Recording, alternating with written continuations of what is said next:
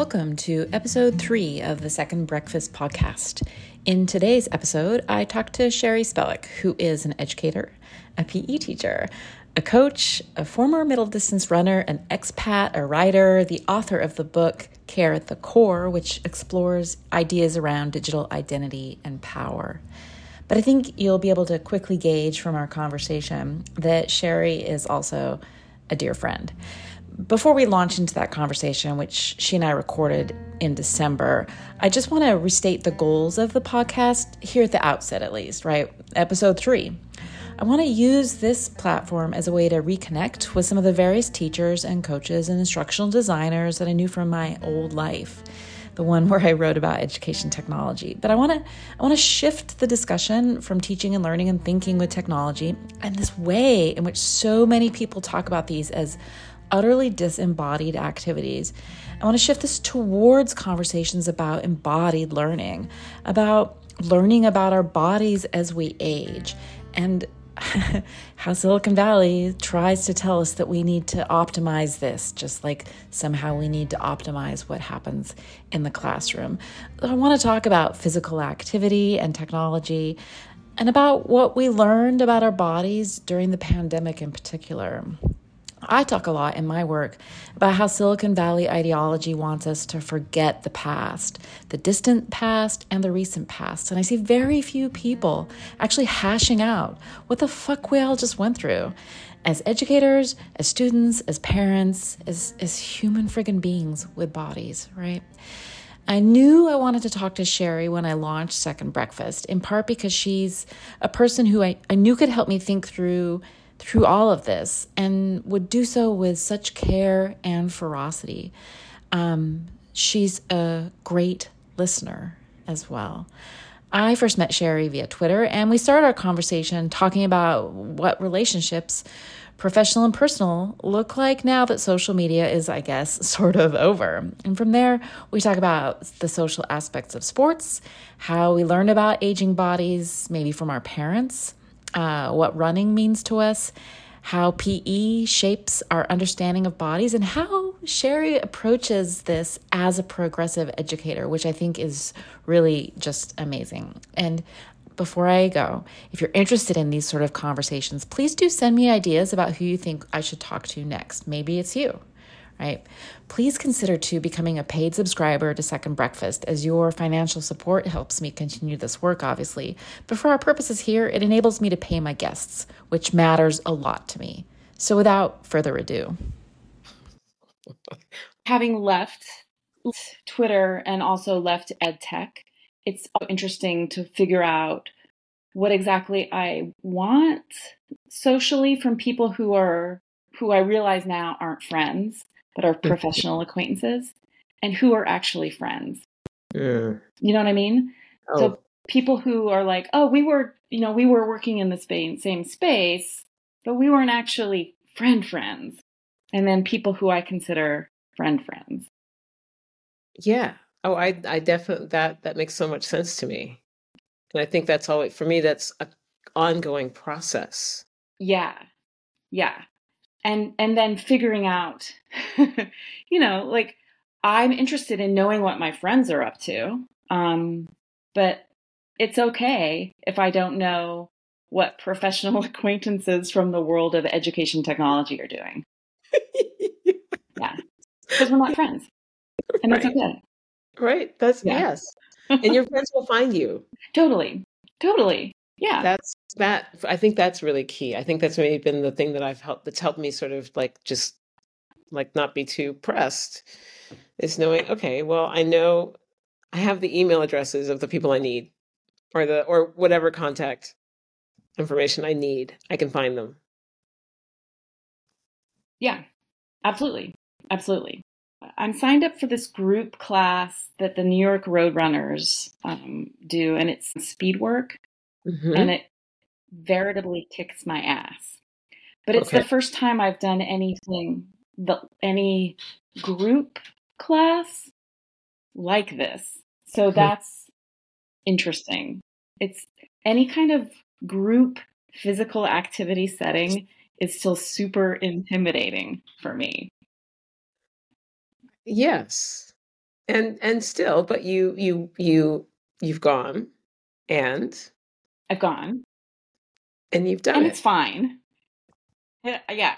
And it's not the same as PE as a child, but there's still that sort of that weird lingering effects Hmm. of of some of those experiences that make it strange.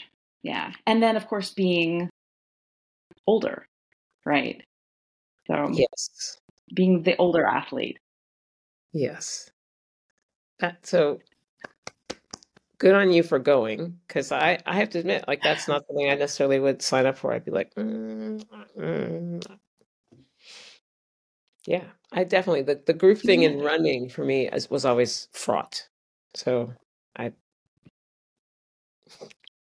It is fraught. I mean, I have done some group runs that were more training for half marathons.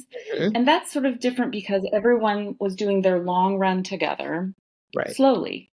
Because you do your long run slowly, and you can have a nice little chit chat with the people that run at your same space. But Hmm. this is a speed class, which isn't conducive to chit chat. And also, there's something about running quickly that again triggers all of these memories of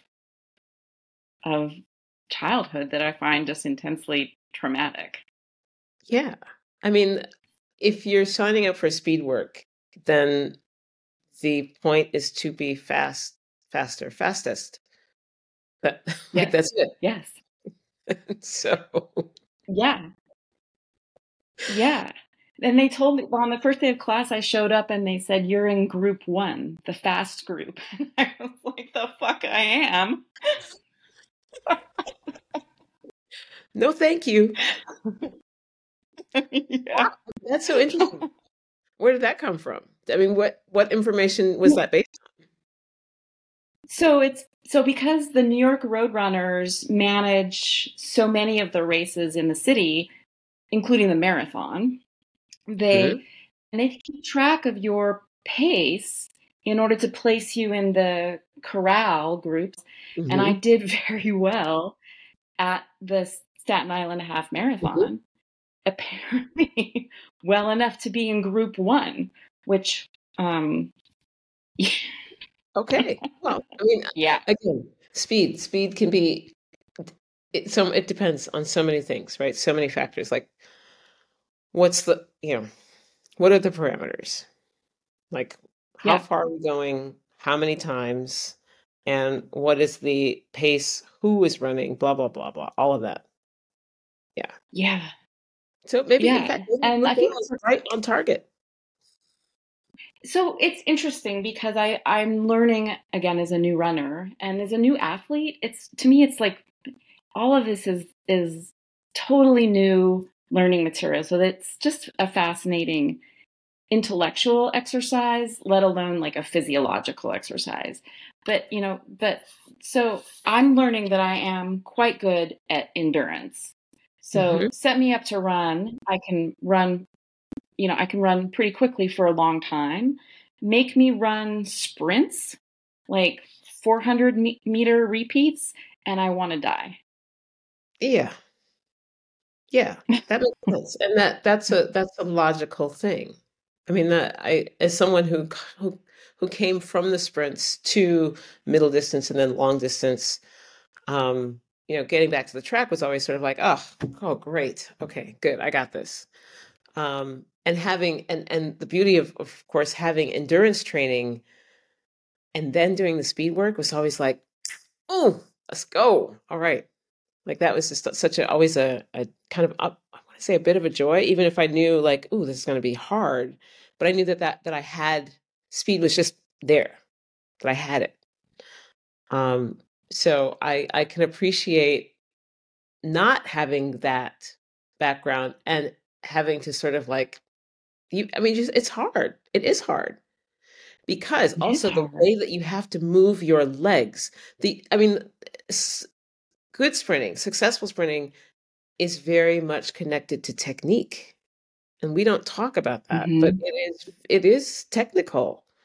The way that you have to raise your knees and your footfall and all of that is completely different from your long run. And so Yeah. learning to do that is important because it does improve your overall running capacity for sure. Yeah. And I think to me, it's also learning what your body can do. I know I've had a story my whole life based probably on some of the early elementary school experiences I had in PE class. I had a story that I couldn't do any of this. Mhm. And so to figure out how fast can I run is really new and interesting, because mentally I'm like, I don't know, I don't think I can, but I can.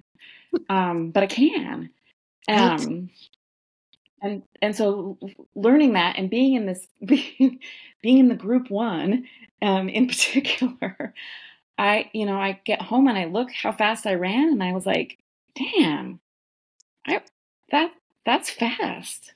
Yes. Yes. And I mean, for me, that's the beauty of running. I mean, I think when I started Mm-hmm. sort of long distance running, the thing that kept me in it was the curiosity. I also wanted to know, Yeah. well, where could I take this? Because of course, I ran in Yeah. high school. I ran for 2 years in college, and it wasn't until later, and I want to say, I mean, I started doing road races maybe in the I don't know, in the late 80s, early 90s, and then, but only after my older son was born, that's when I started marathon training. And I was sort of like, oh, wait a minute. Wait. Okay, I mean, when I ran my first marathon, James was almost one. And Wow. marathon training was the thing. My husband had, at the time, was also a marathon enthusiast. And when I said, hey, I think I might like to try it, he was like, yeah, you should do that. He fully endorsed it. So once I discovered that I had grounds to be away from home for up to Yes. 2.5 hours by myself, doing something for me that was also physical, Yes. I was like, hmm, hey, this is okay. So that was the great discovery of long distance training, was like, oh, not just what can my body do, but oh my gosh, this is great. I am by myself. I am free. Yes. And then, but then It's still coming so back and fascinating. having to Yeah. like still do the mommy thing when I came back, right? Like, oh, all right, okay, now Yeah. I'm ready for you. Okay. So yeah, that was Yeah. I.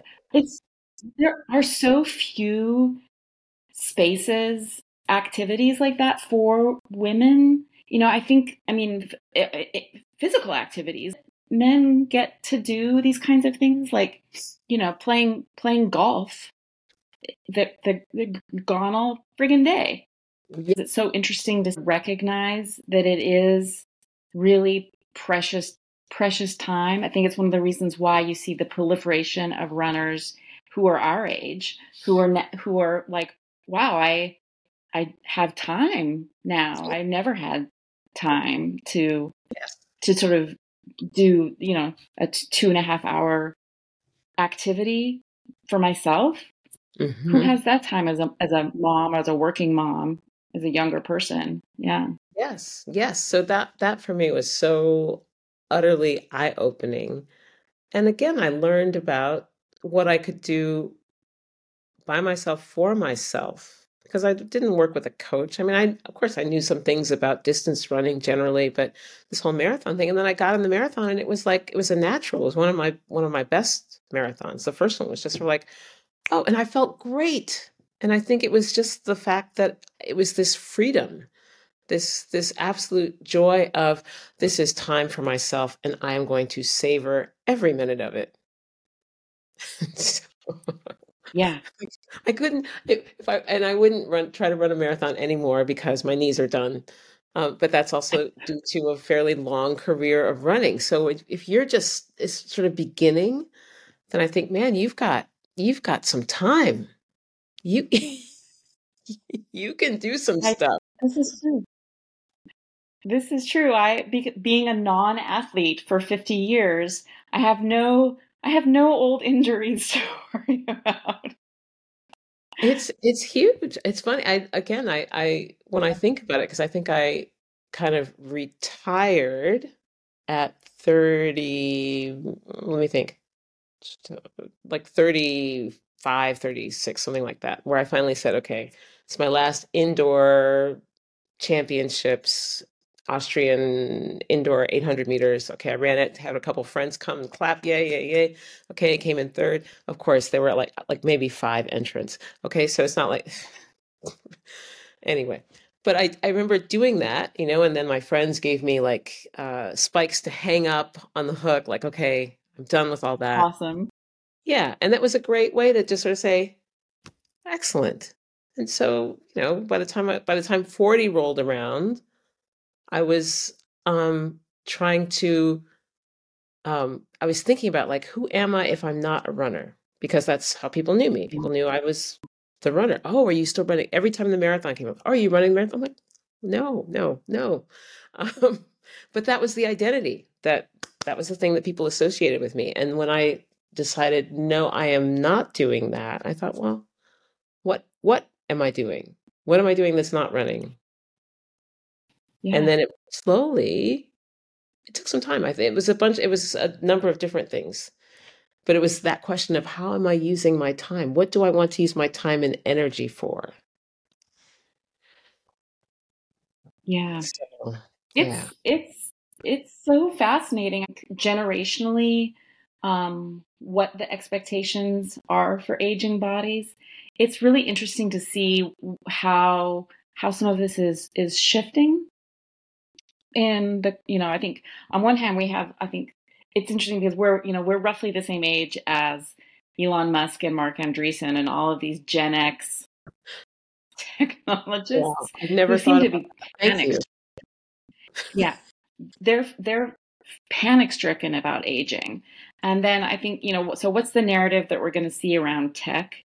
But then what are these other things happening that might be a different story about what's happening to our bodies? And I think we're starting to shift a little with the conversations about aging women and athleticism, which is fascinating to me. I, I'm sure that's true, and I think I feel it's interesting as a Black woman who has watched, Yeah. I've seen my elders age, and the way in which, it wasn't necessarily associated with physical activity, but just the way in which, my mother, stayed fit in her own way, right? Just running around the city, from this meeting to this meeting to that, and being involved Mm. with the church and on this board and that board. So she was active, doing a number of Mhm. things, but it wasn't necessarily physical activity. She would get in the car, drive here, go there, got to see this. Um, and of course, supporting us as kids, right? Making sure that we got to do the things that we wanted to do, right? So that I got to do sports and that my brother did sports and that we got to attend the colleges of our choice and so on. Um, but watching my parents and their friends age and do that relatively without like significant, illness, injury. Um, I've just never been that troubled about aging just because I've had those models. Yeah. And also, I have a sister who is considerably older, and she is not someone who she's again similar to my mother, socially active, but not necessarily physically active. But she looks great, like she's just the way that and so I also look at her and think, "Yeah, that's right. It's possible for us to age and to be active in our own ways and to also be relatively healthy. Yes. I think that that's so true. And that, that's why I think it's like this interesting, this interesting thing that how these conversations get started, like in the discourse, like even what we think about, retirement, right? The whole notion of retirement is a very recent Mm, concept for a very small number of people, right? And right. so, what does quote unquote retirement look like? Is something that I think maybe I don't even like would be like two generation three at most generations ago. My great grandmother wouldn't have had a notion of retirement. Not sort of this whole social security. You don't have to be active. You don't have to be active anymore kind of Yes. narrative. And I think, again, very different for white women than it would be for Black people at large and Black women. Right. Hmm. Right. Right. Yeah. Absolutely. Yeah, that's so Yeah. interesting. Something that I think about because my father, I think in a lot of ways I have the body and the physique of my father. So if I look at my arms and the way that my legs are shaped, I realize that's from my dad. And I Yeah. think about him. He was always a slim, muscular guy who did carpentry and also worked for the post office for most of his working life. Um, and I know that actually as a younger man that he was an excellent dancer. He and my mom were big dancers, swing and all that, because they were, really World War II generation, right? He actually served in World War II. Um, but I think about that my dad, if he had had the opportunities, I've asked myself, I wonder what kind of athlete he might have been if he hadn't been working his whole life. Hmm. Because I Yeah. definitely see it in his physique that, yeah, it was all there. And I feel like I inherited all of that in a lot of ways. Yeah. My dad, I feel like I also genetically have look more like the women on my dad's side of the family than on my mom's side of the family. And my dad had a terrible injury in community college in PE class. He broke his leg and very severely, and it was what kept him out of Vietnam.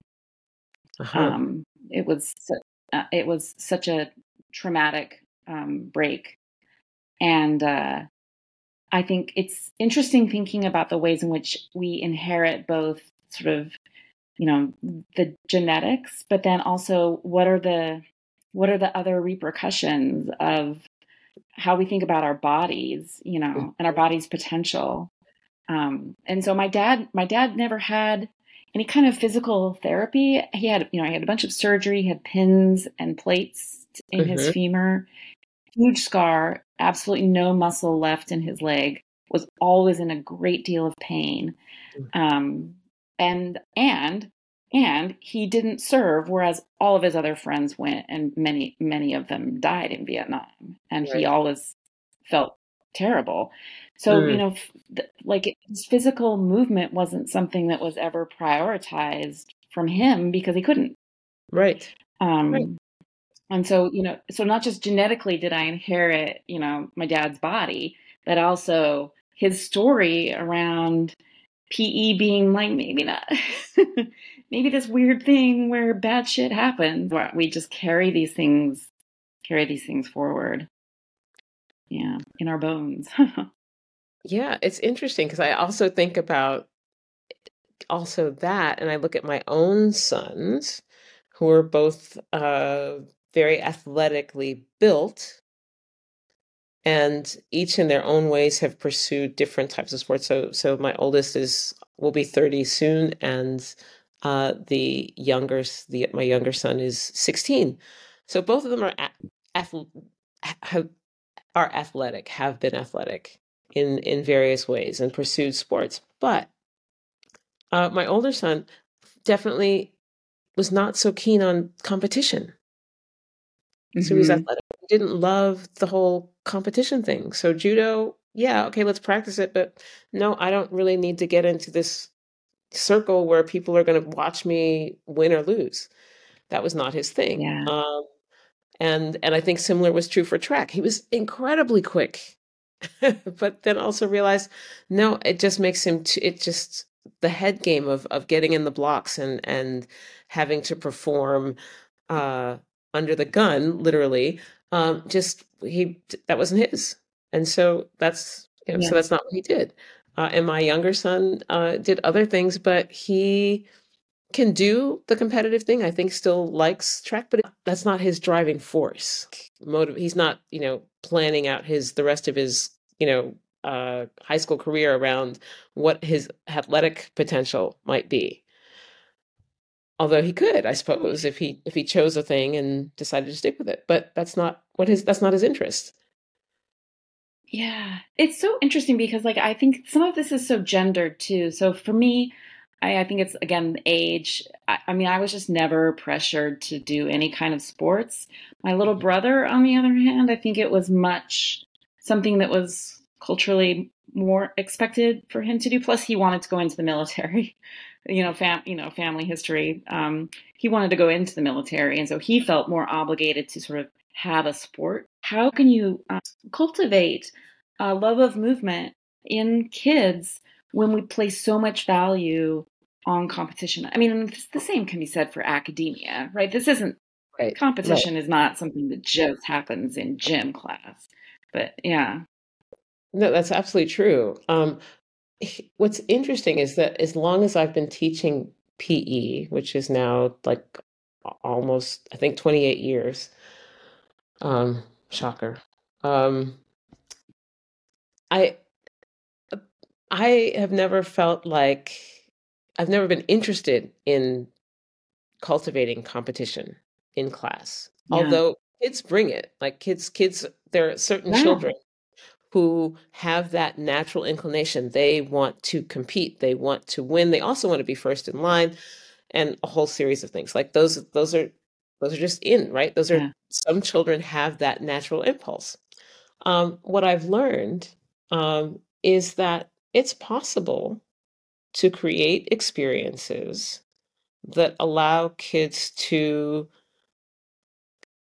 play a game or engage in an activity where those who kind of want to compete can have some of it, but maybe not all of it.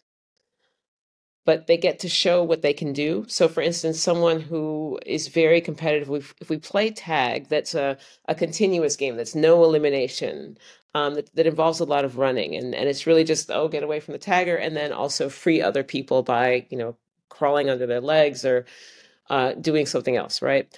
If you have that kind of game going on, that the kids who are competitive and really fast, for instance, that they learn, oh, okay, I want to be the tagger, or they say, no, I don't want to be tagger. I want to dodge. I want to avoid being tagged and show how Mm. quick and uh, uh, agile I am. But also, those same children that you have to remind that they soon realize that unless they save other people, the game will be dead.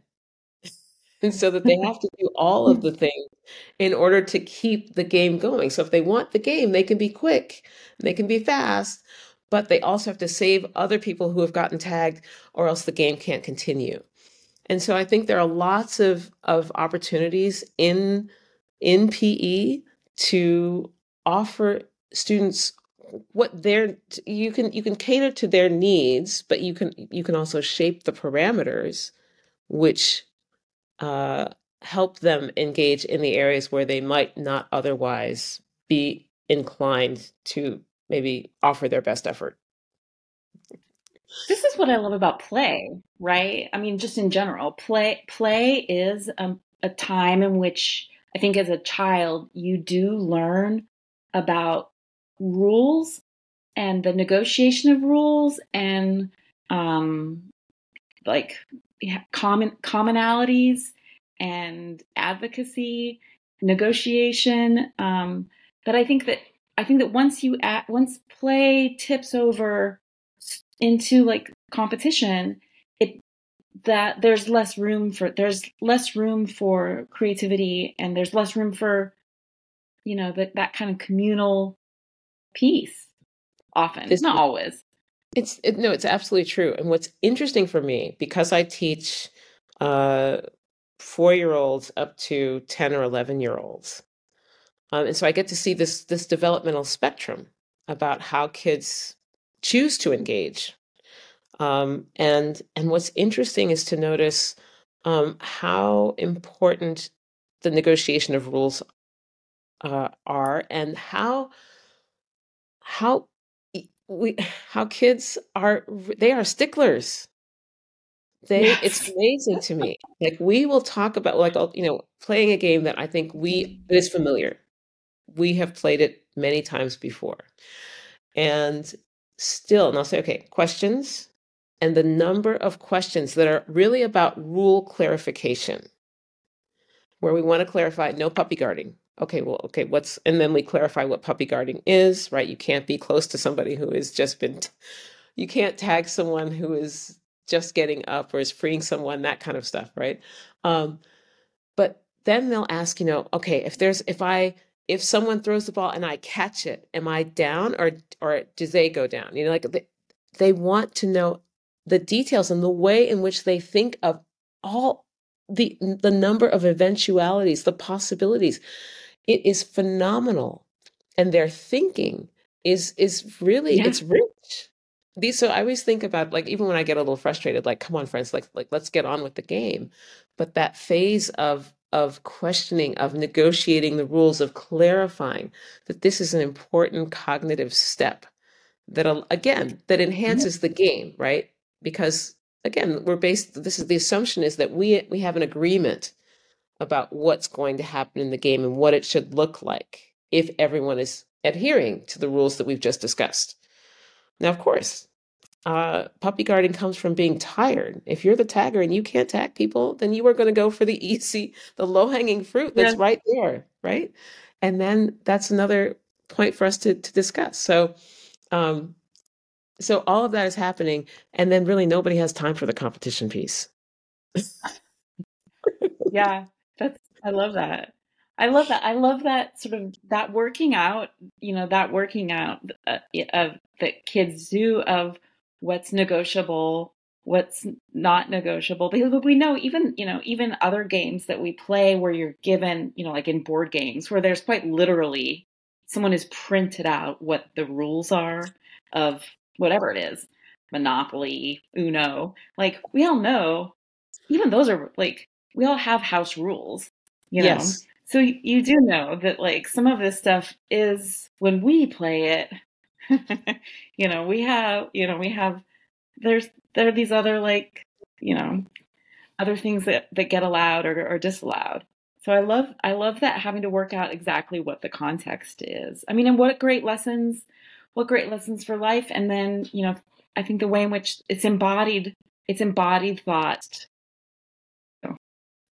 Yes, I mean, they have that practice. And again, watching that process evolve over time with, the way that 11-year-olds, the way that my 5th graders want to talk about a game, and also the type of games that they're playing. By the time they get to 5th grade, then we probably are going to play small-sided games that may involve keeping score. I have never interested in the score. Some kids are very interested in the score. So if they want to keep score, okay, then you all knock yourselves out. But I am not concerned. That's a choice that you can make within your small-sided game. So if you're playing 4-on-4 and you decide you want to keep score, you can do that. But if this group over here of 4-on-4, if they just want to play the game and not keep score, they can do that as well. And but as kids get older, their capacity to work with rules, but also to understand the skill building piece that goes into making a game. So for instance, if I want to play, if I want my students to eventually play a game that involves invasion game tactics, where you need to pass the ball and try to score in the opponent's territory, I need to do that in such a way that everyone feels reasonably comfortable catching the object, whatever it is, if it's a beanbag or if it's a ball, or if it's something else, that everyone in our whole class needs to feel comfortable that they can catch the thing. And then the next thing is how do you know who to pass it to? How do you decide that? And so we practice all of these steps before we actually play the game, right? They're lead up games. And that is also a really important piece of PE that I think maybe when we were growing up that we didn't really experience. We just sort of, at least we don't No. remember experiencing it. If it Yeah. happened, we just remember the game and we lost and it was terrible, and or we were terrible and it was just like, We oh, you didn't just, know the rules or we didn't know the rules, often. or only some people knew the rules, or only some Yeah. people got to make the rules. Yeah. Also possible. But for me, that's a really important piece, the skill building that enables really every student, that enables access, right? That creates access to the game. Yes. And that can be a process. And I think this is another piece that is important, and I think is certainly more common now in I want to say in modern PE, in more recent PE, and in the field of this notion of how you create the best conditions for learning for all students. That we Yes. cannot only cater to the best athletes, or and again, that's another thing that's very relative, because not everybody is, some people are great at ball things, but then really struggle when it comes to gymnastics, or when it comes Yeah. to dance, when it comes to other things. So that's the other piece that is so vital to me, is that in the school year, I need to give students such a wide range of experiences, so that ideally everybody has something where they're like, oh, this is my jam. Okay, let's go. Like it's gymnastics now, or it's dance, or we're doing parkour, or we're doing soccer, we're doing any number of things. But the point is that everyone receives exposure to a variety of different movement opportunities. Yeah. I think that that's one of the things that, looking back, is I recognize it's a bit like what you were saying, is I never was taught the skills or given the space to get better, right? I think about the things I do now that are about, we use these words like, yoga is a practice, right? Or running, you're doing training. And there is a recognition that you have to work at these things over time. Conditioning, right? There's a transformation that happens in your body once you learn to do something. And I don't feel growing up that there was ever an expectation that we were going to practice and work on skills. You either were good at it or you sucked at it. And there wasn't ever like here, let me break down how to do a layup for you. It was like, oh, can't Right. do a layup? Sucks. You're going to be the last one picked on the basketball team. That's embarrassing. Yes. Nobody ever said, let's work on it. And if it was like this weird drill thing where it was like, Right. shoot, do 20 layups. Oh, you didn't make a single one back of the line. Yeah. Yeah. And I have to say, right now, my colleague and I are doing a little bit of it's an experiment. It's something new, in that normally we've had a gymnastics unit that everyone would go through. And at the end, our oldest students would produce a short routine, that has to have a certain number of things. So a jump, a turn, a couple of rolls, a couple of weight transfers, yeah, that kind of stuff. And so last year we came up with this idea. We said, hey, it would be really cool if we offered students a choice, that we expose them to, different things, and then they get to choose the thing that they would like to be assessed in. So this year, Interesting. our fourth and fifth graders, they were all introduced to yoga, gymnastics, and parkour. And I no, I parkour is not my thing. So my colleague, that's something that he really enjoys. And so we had to work out this system whereby m- my students who otherwise would not be with him would also be exposed to parkour. So he led that lesson, and then I led the lesson for his kids in yoga and so on and so forth.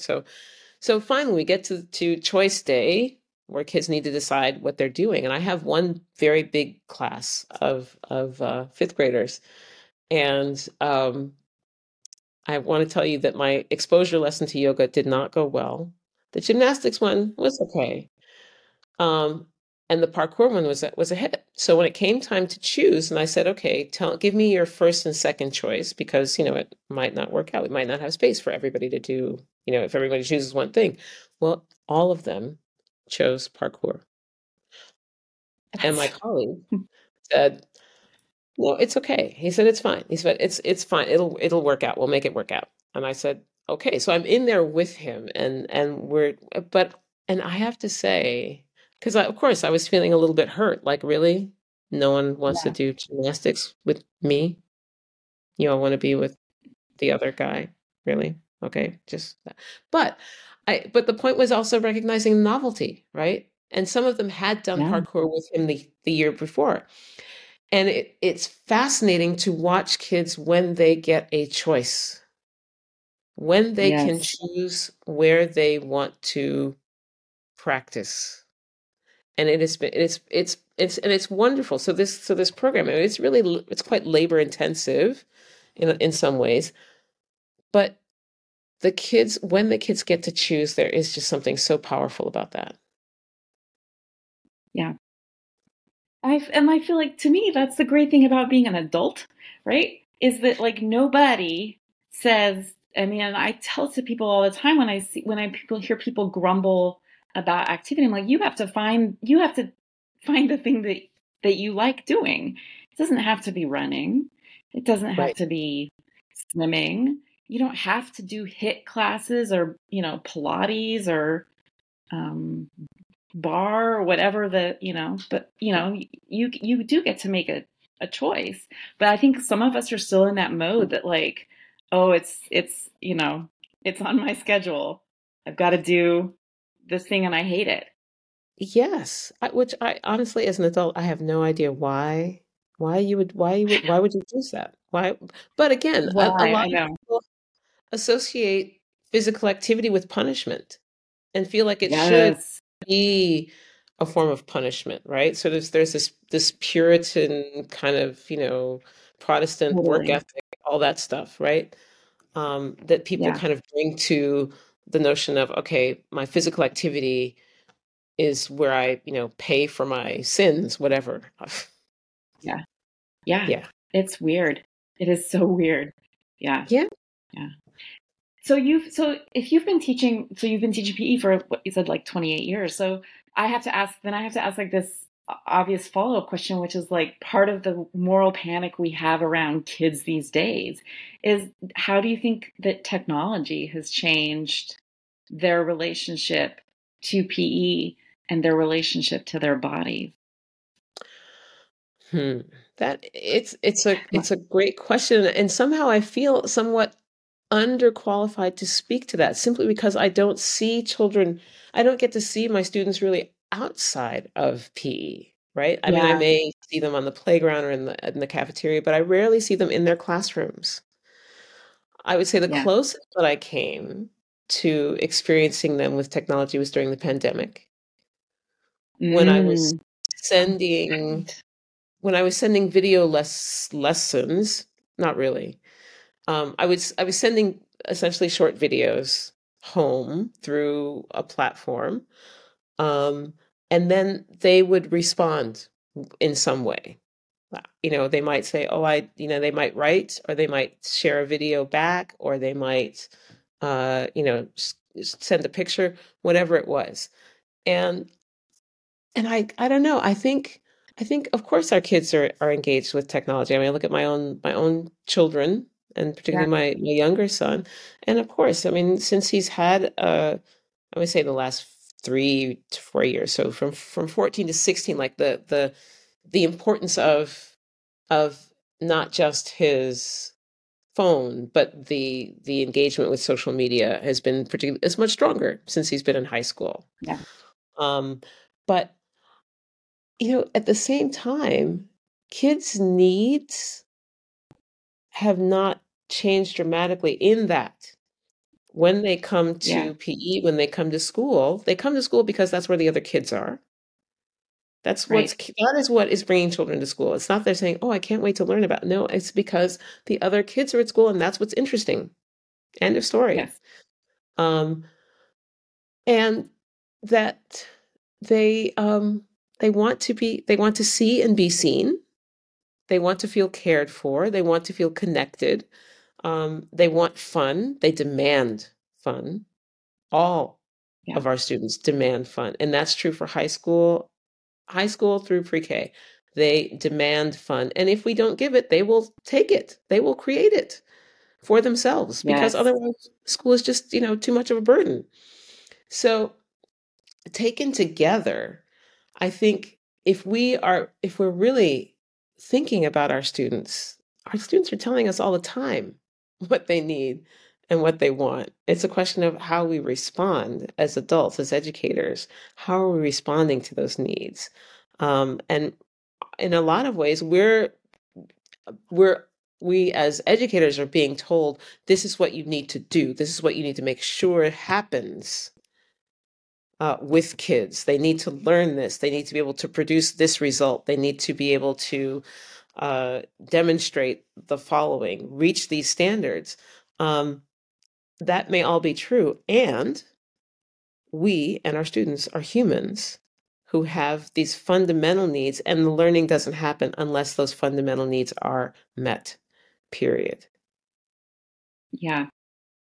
I think that, that all rings so true. And I think that what you were saying about fun, I think that many people confuse that insist that somehow technology is the fun thing. Hmm. And that I think that the experiences through the pandemic sort of, I think, really showcased how a lot of the things that I think were progressive, interesting, fun about school are really actually sort of squelched by a lot of the technology systems. Certainly the ones I think that many administrators um, seem to prefer. There's just Oh, not a lot of space for the kind of rule negotiating, right? To bring it back, like it's just there's no space for rule negotiating. There's no space for like having your own version of an app. It's hard coded. This is the rule. There's just one way yes. it works.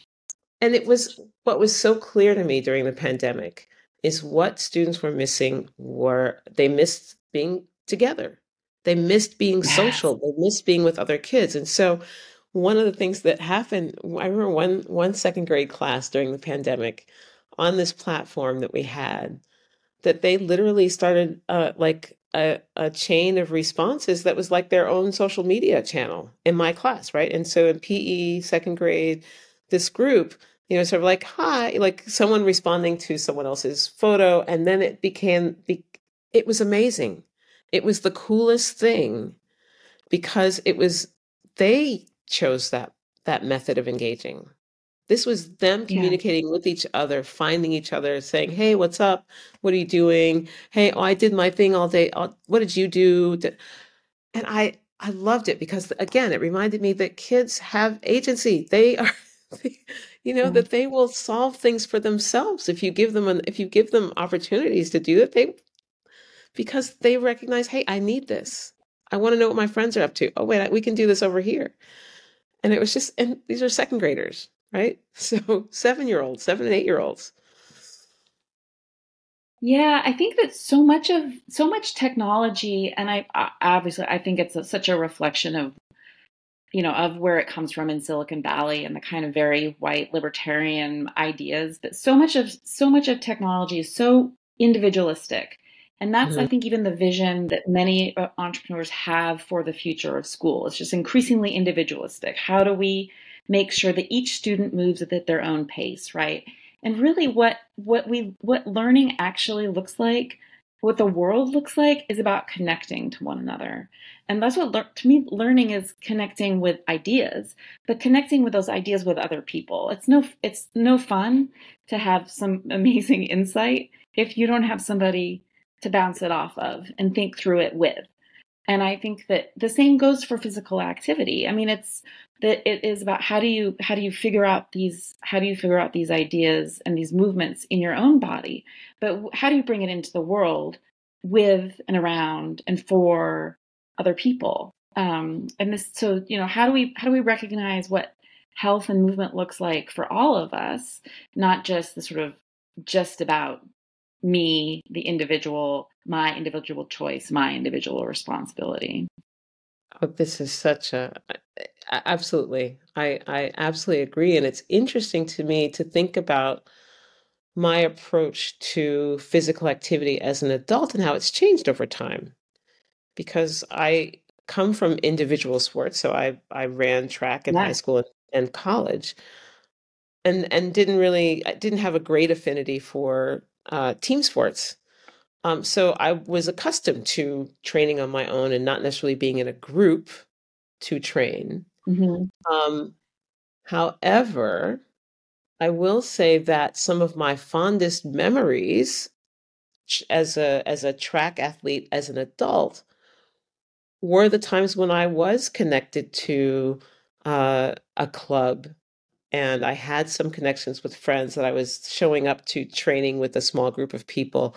Um, it was somehow the most stimulating, the most interesting, the time that I was the most motivated, that I really saw myself able to push beyond what I thought was possible, and also have the most fun while doing it, while really pushing myself. So I agree with you that social piece is something that we need, and it may come in different forms. It doesn't have to be necessarily, it will vary from person to person, but I think that some form of connection is probably something that for many of us is built into what we would consider uh, contributing to the enjoyment factor of our physical Yeah. activity. It's one of the things that I have found to be surprising and rather exhilarating about running, and particularly doing here in New York in particular, but even, when I lived in Oakland, is how many people show up and cheer for races. Having random strangers on the side of the road telling, encouraging you, applauding for you, you know, waving the cowbell, Yes, whatever, is yes, amazing. But even just running around the neighborhood, you know, to get a nod from another runner and that kind of encouragement, it does feel as though, even though it is a solitary activity, often you do feel as though you're part of something else. And yes. again, back to the sort of experiences of PE that were so off-putting, is I just never remember being taught that kind of um, social aspect to physical activity. There was never this idea that we made space, we cheered for everybody, we stayed around and made sure we were there when everybody crossed the finish line. Mm, We applauded effort and not just winning. right. Yeah, I mean, those are things that those are such key experiences, and again, those experiences shape us. And one Yeah. of the things that I've done in previous talks, particularly with regard to PE, is I've asked people to reflect on their early PE experiences, and so many adults have had really miserable experiences, and the things that they remember from their early experiences with PE were often extremely negative. Yeah. And that always, it makes me sad, and I hope that the next generation, it will not have such a negative frame for their experiences. But it's something that I hope the field has gotten much better about recognizing how what an impact we have, what a tremendous Yes. impact we have and that we can do it. We can do it in a way that's so much better for everybody. Really, we can. And we Yes. do. I think many of my colleagues are doing that. Yeah, I think that things have shifted substantially. Of course, I mean you're in Austria, and I don't know what the sort of politics of education are for you, but here in the U.S., as you know, like of course PE and art and music are things that we've decided are unnecessary because we have to focus so much on the standardized testing. So these opportunities for fun, but these opportunities to sort of, my friend Gary Sager always talks about, kids don't actually get to experience excellence, right? They don't get to know, and they don't get to know what they don't know. And those classes in particular are moments where you can sort of show opportunity and things outside their day-to-day life that they wouldn't normally be exposed to. And so, of course, those are the things on the chopping block that we have to get rid of. We have to get rid of play, and we have to get rid of excellence. And I think that music and sports are an incredibly powerful place for excellence. And yet, testing. I definitely I see, and also the thing that's happened is that the time for PE and other specials is reduced. So if it's still there, it's reduced. Mm-hmm. And for instance, for PE, but then we also expect you to combat obesity in the 45 minutes a week that you will see the 40 children at a time.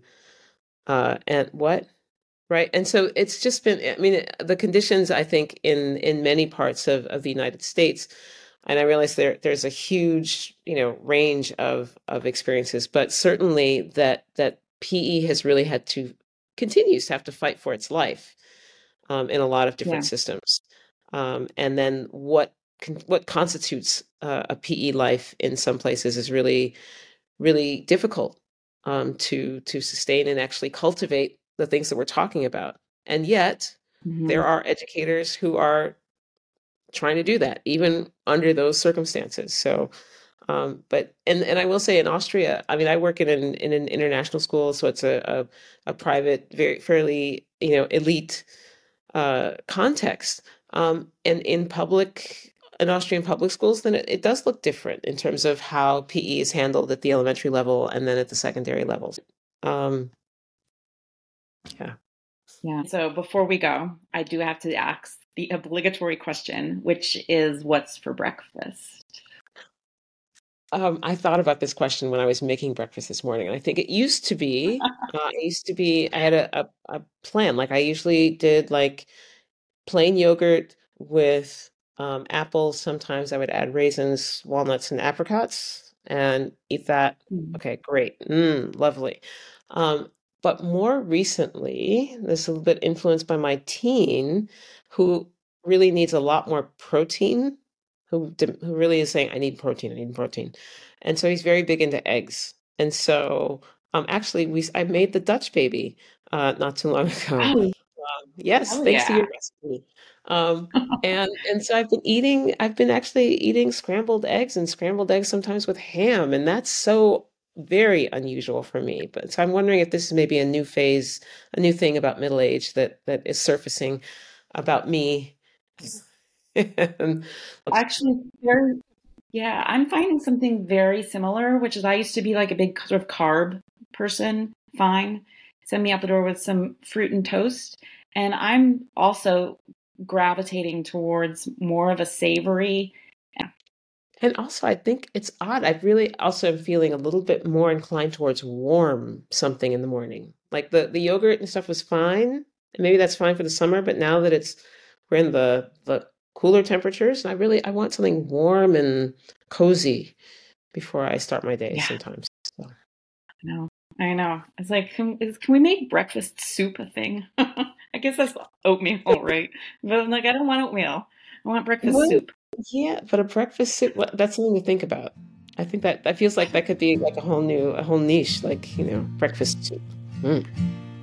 Oh, Sherri, it's been so great to chat with you.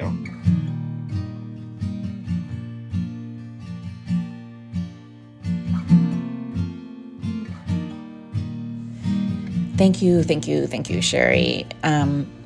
You can find more about Sherri, read her work, contact her for coaching or speaking engagements via her website, edifiedlistener.blog. Thank you for listening to the Second Breakfast podcast, and we'll talk next month.